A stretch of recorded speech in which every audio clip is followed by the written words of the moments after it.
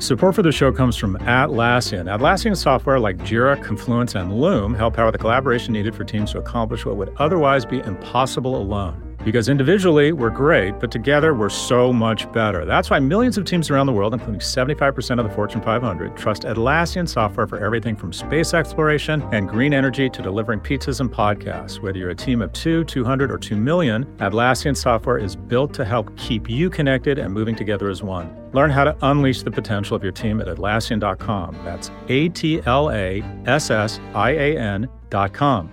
Atlassian.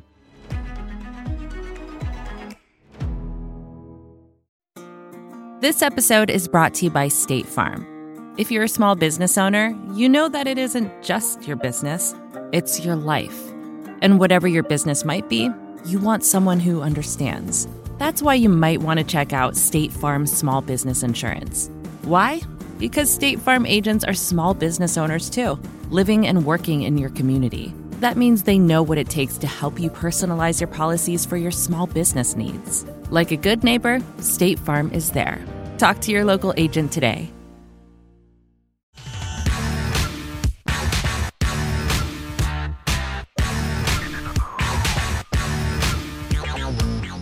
Welcome to the Prop G Pod's Office Hours. This is the part of the show where we answer your questions about business, big tech, entrepreneurship, and whatever else is on your mind. If you'd like to submit a question, please visit officehours.propgmedia.com. Again, that's officehours.propgmedia.com. First question. Hey, Prop G, Michael here, Brand Strategy Sprint alumni and a resident of the great city of Richmond, Virginia. My question is about LinkedIn. You've talked a lot about it being a great platform, but could they do more with content creators? Over the last 2 years, there's been an explosion of influencers and writers on LinkedIn, all making great content. Could LinkedIn use this to overhaul its stale and outdated LinkedIn learning platform? My thought is TikTok meets Masterclass with all the best content creators in one place. And of course, they would be paid. Thoughts? Michael from Richmond. It's a thoughtful question. I love LinkedIn, mostly because I find it's a more civil place. Why is it more civil? Because I think two basic reasons. One, you have to have your identity. I think identity is so powerful. We're talking about Airbnb. The reason Airbnb and Uber work is because of identity. Specifically, the driver has to be pre-screened and the person in the back of the car, the organization has your identity. So if you steal from the driver, they know who you are. You're not going to let just anyone show up and crash in your apartment, but they have their identity. You also can hold responsible the owner of the apartment if they don't live up to the contract, because why? We have their identity. And I think the same is true with LinkedIn. And that is, you're just less likely to slander somebody. You're less likely to make hateful comments. You're less likely to be a total racist or weirdo or misogynist when your actual identity is on the platform. I think that's something that all the different platforms need to do a better job enforcing. Also, there's a general notion that anyone on LinkedIn, you might at some point in your life ask for a job. So I think people just tend to they just keep the temperature a little bit lower. I like it a lot. I find that I try and keep my temperature a little bit lower. I try and play my role. I don't get back in people's faces.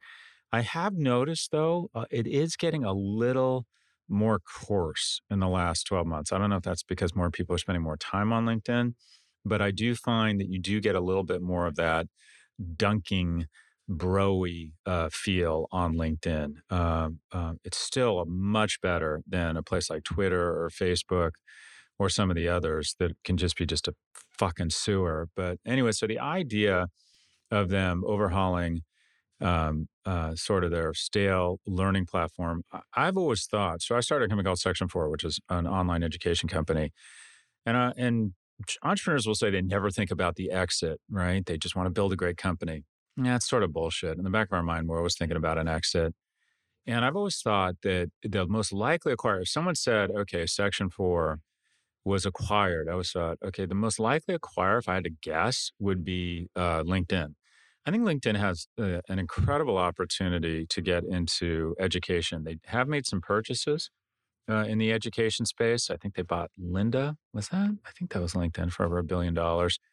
I would argue their video and their education are pretty anemic right now, pretty flaccid in their opportunity to do kind of higher end asymmetric and symmetric learning are really powerful. And also to partner with, say, an ASU who's very innovative and very open-minded, or a Purdue, and start offering some sort of certification, maybe partner with some land-based universities and offer some offline component. I think education is going to be a hybrid. I don't think it's going to be all online or all offline moving forward. I think it's going to be a mix of the two.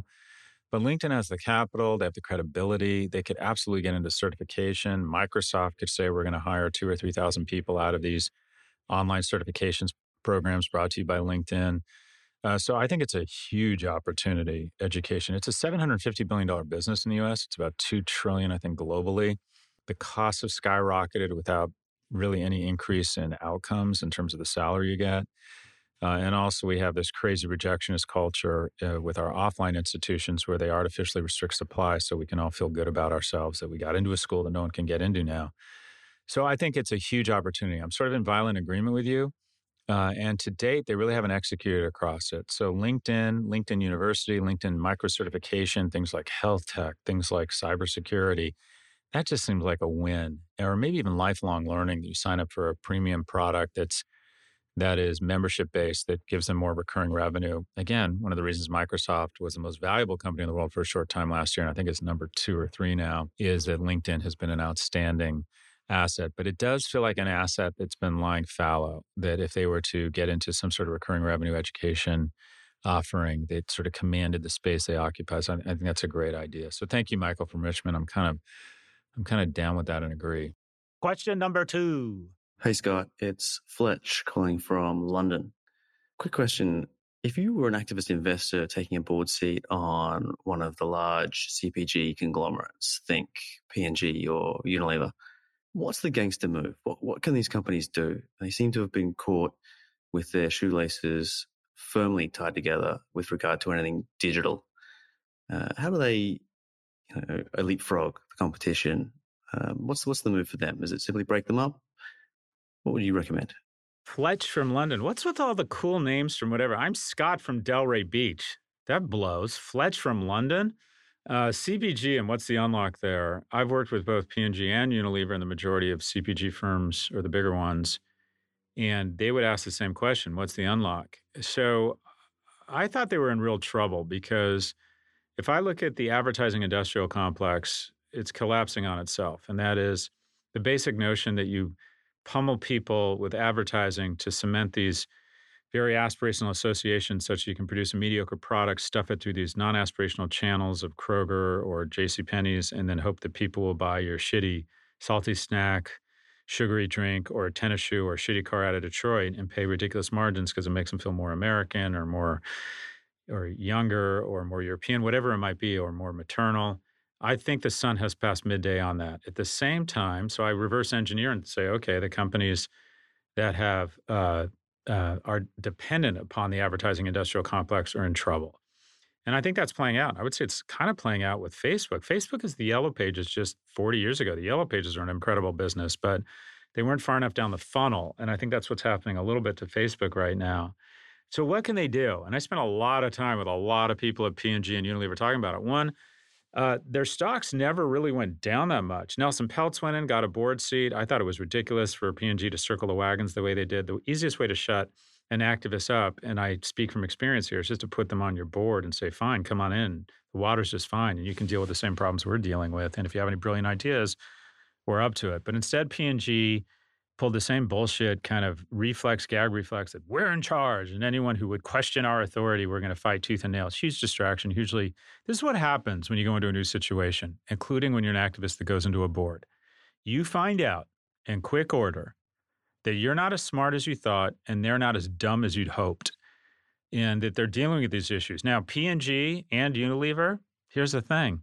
They're both remarkably innovative. It is not easy to manufacture a diaper or a razor.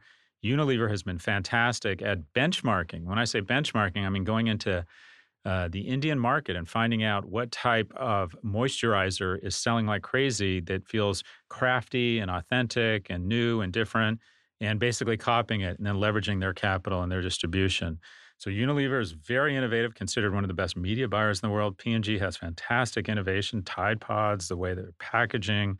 They're world-class companies. Now, my go-to around what they should do and what I recommended is really falls into the same song that is the serenade of the dog. And that is one, a recurring revenue bundle or subscription that they should probably get together and say, all right, let's look at food, let's look at home products, let's look at laundry, and let's offer people an amazing deal and just go into recurring revenue and say, we're going to learn from you and we're going to just automatically fulfill all these wonderful products across the home in your refrigerator, in your drawers, and we're just going to automatically fulfill it with great products.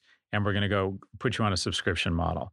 That was kind of what I recommended. They tried a couple times at P&G. I think they had to go much broader and much bolder, and that is reach across different categories and really try and take decision making down and saying we're going to adjust and calibrate using technology. And if you're the recent college grad or you're the family with two people that's quote unquote the heartland of America, maybe you don't have a price point that's very high, so you want generics, you want good value. Maybe you're what's called the urban sophisticate, you're the Banana Republic person and you want sort of accessible, cool, and they merchandise across. And if I were them, I would all bind together to offer products and information across kind of corporate boundaries here. That was my first idea.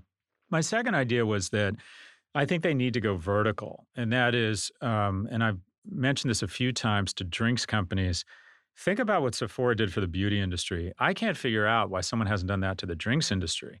When I go into Sephora, I'm not into makeup, I'm not into beauty, but I love going into Sephora. I just find the products there, the presentation, the packaging, and the cast, that is the people that work there, inspiring. And I think they've done an amazing job with the experience and the process of discovery and the in-store environment. And I can't figure out why the places I buy alcohol feel like I might get shot. They're just not, Liquor Barn. I mean, they're just, oh God, I'm going to hear it from Liquor Barn or going into a 7-Eleven or a bodega. I mean, they're just awful. And you think about such an incredibly high margin, high price point, wonderful product with all the ceremony. There's got to be something between 7-Eleven and going wine tasting in Sonoma. There's got to be distribution that is somewhere in between. So the CPG companies, one, a recurring revenue bundle, a subscription model, and two, going vertical, and that is offering branded P&G, Unilever, maybe they do it together, stores that give them an opportunity to really bring their brands to life. Those are sort of my two go-tos, but I think these are actually pretty good companies. So I'm not, when I looked at them, I thought they were going to have a much tougher time. Their stocks, to me, feel like they're not crazily undervalued. And what you're talking about here is operational activism. And that is not get rid of the CEO or sell the company. It's reconfigure the divisions and the org structure, which is real hard work. Thanks for the question. We have one quick break before our final question. Stay with us. This episode is brought to you by State Farm. You've heard it before. Like a good neighbor, State Farm is there. But it's more than just a tagline, because State Farm agents are small business owners themselves who live and work in your community. And if you're in the market for small business insurance, who better to work with than an agent who understands what it takes? State Farm agents can help you create a personalized insurance plan that fits your small business needs and budget. Talk to your local State Farm agent today about small business insurance. Like a good neighbor, State Farm is there. This episode is brought to you by Shopify. Forget the frustration of picking commerce platforms when you switch your business to Shopify, the global commerce platform that supercharges your selling wherever you sell. With Shopify, you'll harness the same intuitive features, trusted apps, and powerful analytics used by the world's leading brands. Sign up today for your $1 per month trial period at shopify.com/tech, all lowercase. That's shopify.com/tech. Welcome back. Question number 3. Hey, Prof G. My name's Cameron, and I work as a firefighter for a medium-sized city in Silicon Valley. Although home to some of the country's largest and most innovative companies and record high valuations, firefighters and their families are struggling to be able to live near the communities they serve. Anyone hired in the last decade and trying to afford a home is usually moving 2 to 5 hours away. Some are even starting to move their families out of state. This also makes it hard when trying to hire, as people are becoming interested in working somewhere they can afford to live. Add on top of that all the budget challenges we faced with COVID-19, and my city's in a very dire staffing shortage. This isn't unique to firefighters. It includes teachers, hospital workers, and many others. My question to you is, what can cities do to help capture more of the revenue companies are making without totally stifling growth and incentivizing them to move or outsource? Are there any good examples you've seen anywhere in the world? I know a collaborative solution exists. I just don't know if it exists yet. Curious to hear your thoughts. Thank you.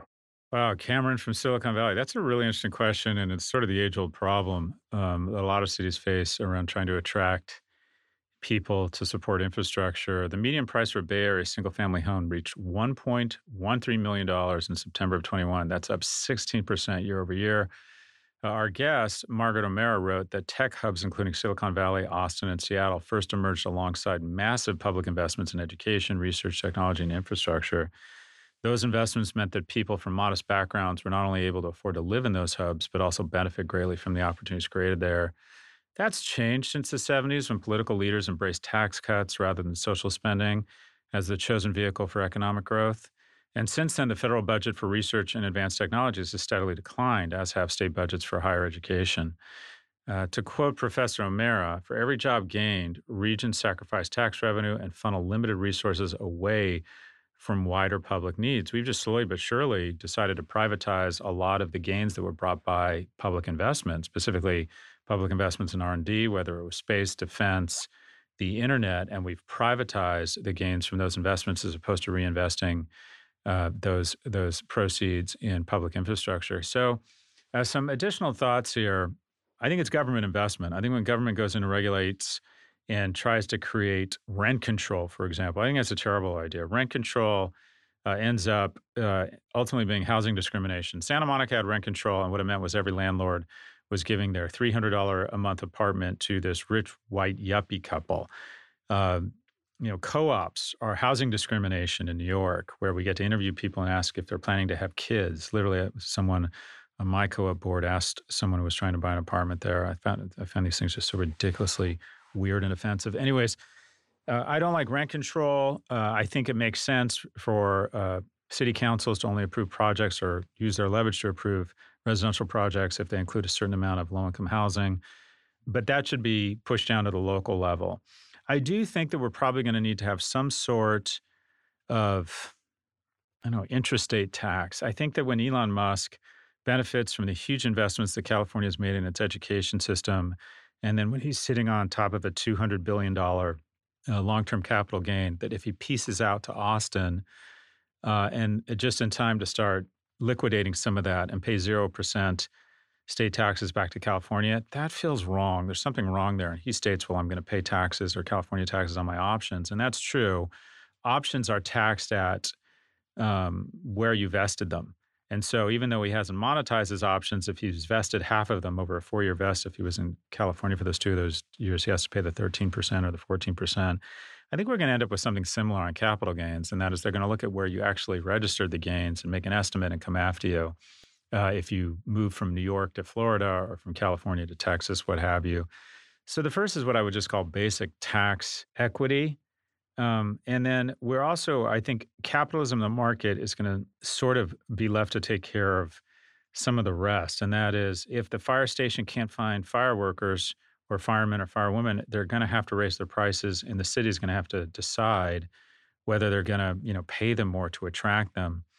There's 2 sides to every trade, and people have to decide where they want to live. And if people keep moving or keep leaving California to go to Texas or Nevada, then at some point those companies and those governments are going to have to figure out what to do about it. For the better part of a century, everyone was moving to California. So I think this is a natural part of the cycle where the taxes and some of the urban blight means people are leaving. I think that's probably a good thing. Cities are like products. They ebb and flow in terms of how attractive they are. The migration here in the U.S. is pretty obvious. It's kind of based on 2 things. It's sunshine and low taxes. But I don't think there's a silver bullet. I think 80 to 90% of this has to be left up to supply and demand and quote unquote the invisible hand of the market. But institutions can do something about it. And also, I just think baseline that individuals who benefit from these massive investments in infrastructure should have to pay based on where they accreted that wealth. They shouldn't be able to just piece out and recognize a huge economic gain. Who's moving to Miami? A VC sitting on top of $100 million in a capital gain. When I meet someone who's moving to Miami, I even sometimes say to them, let me guess, you're about to sell a shit ton of stock in something or register a huge capital gain. Anyways, thanks for the question. That's all for this episode. Again, if you'd like to submit a question, please submit a voice recording by visiting officehours.prop2media.com.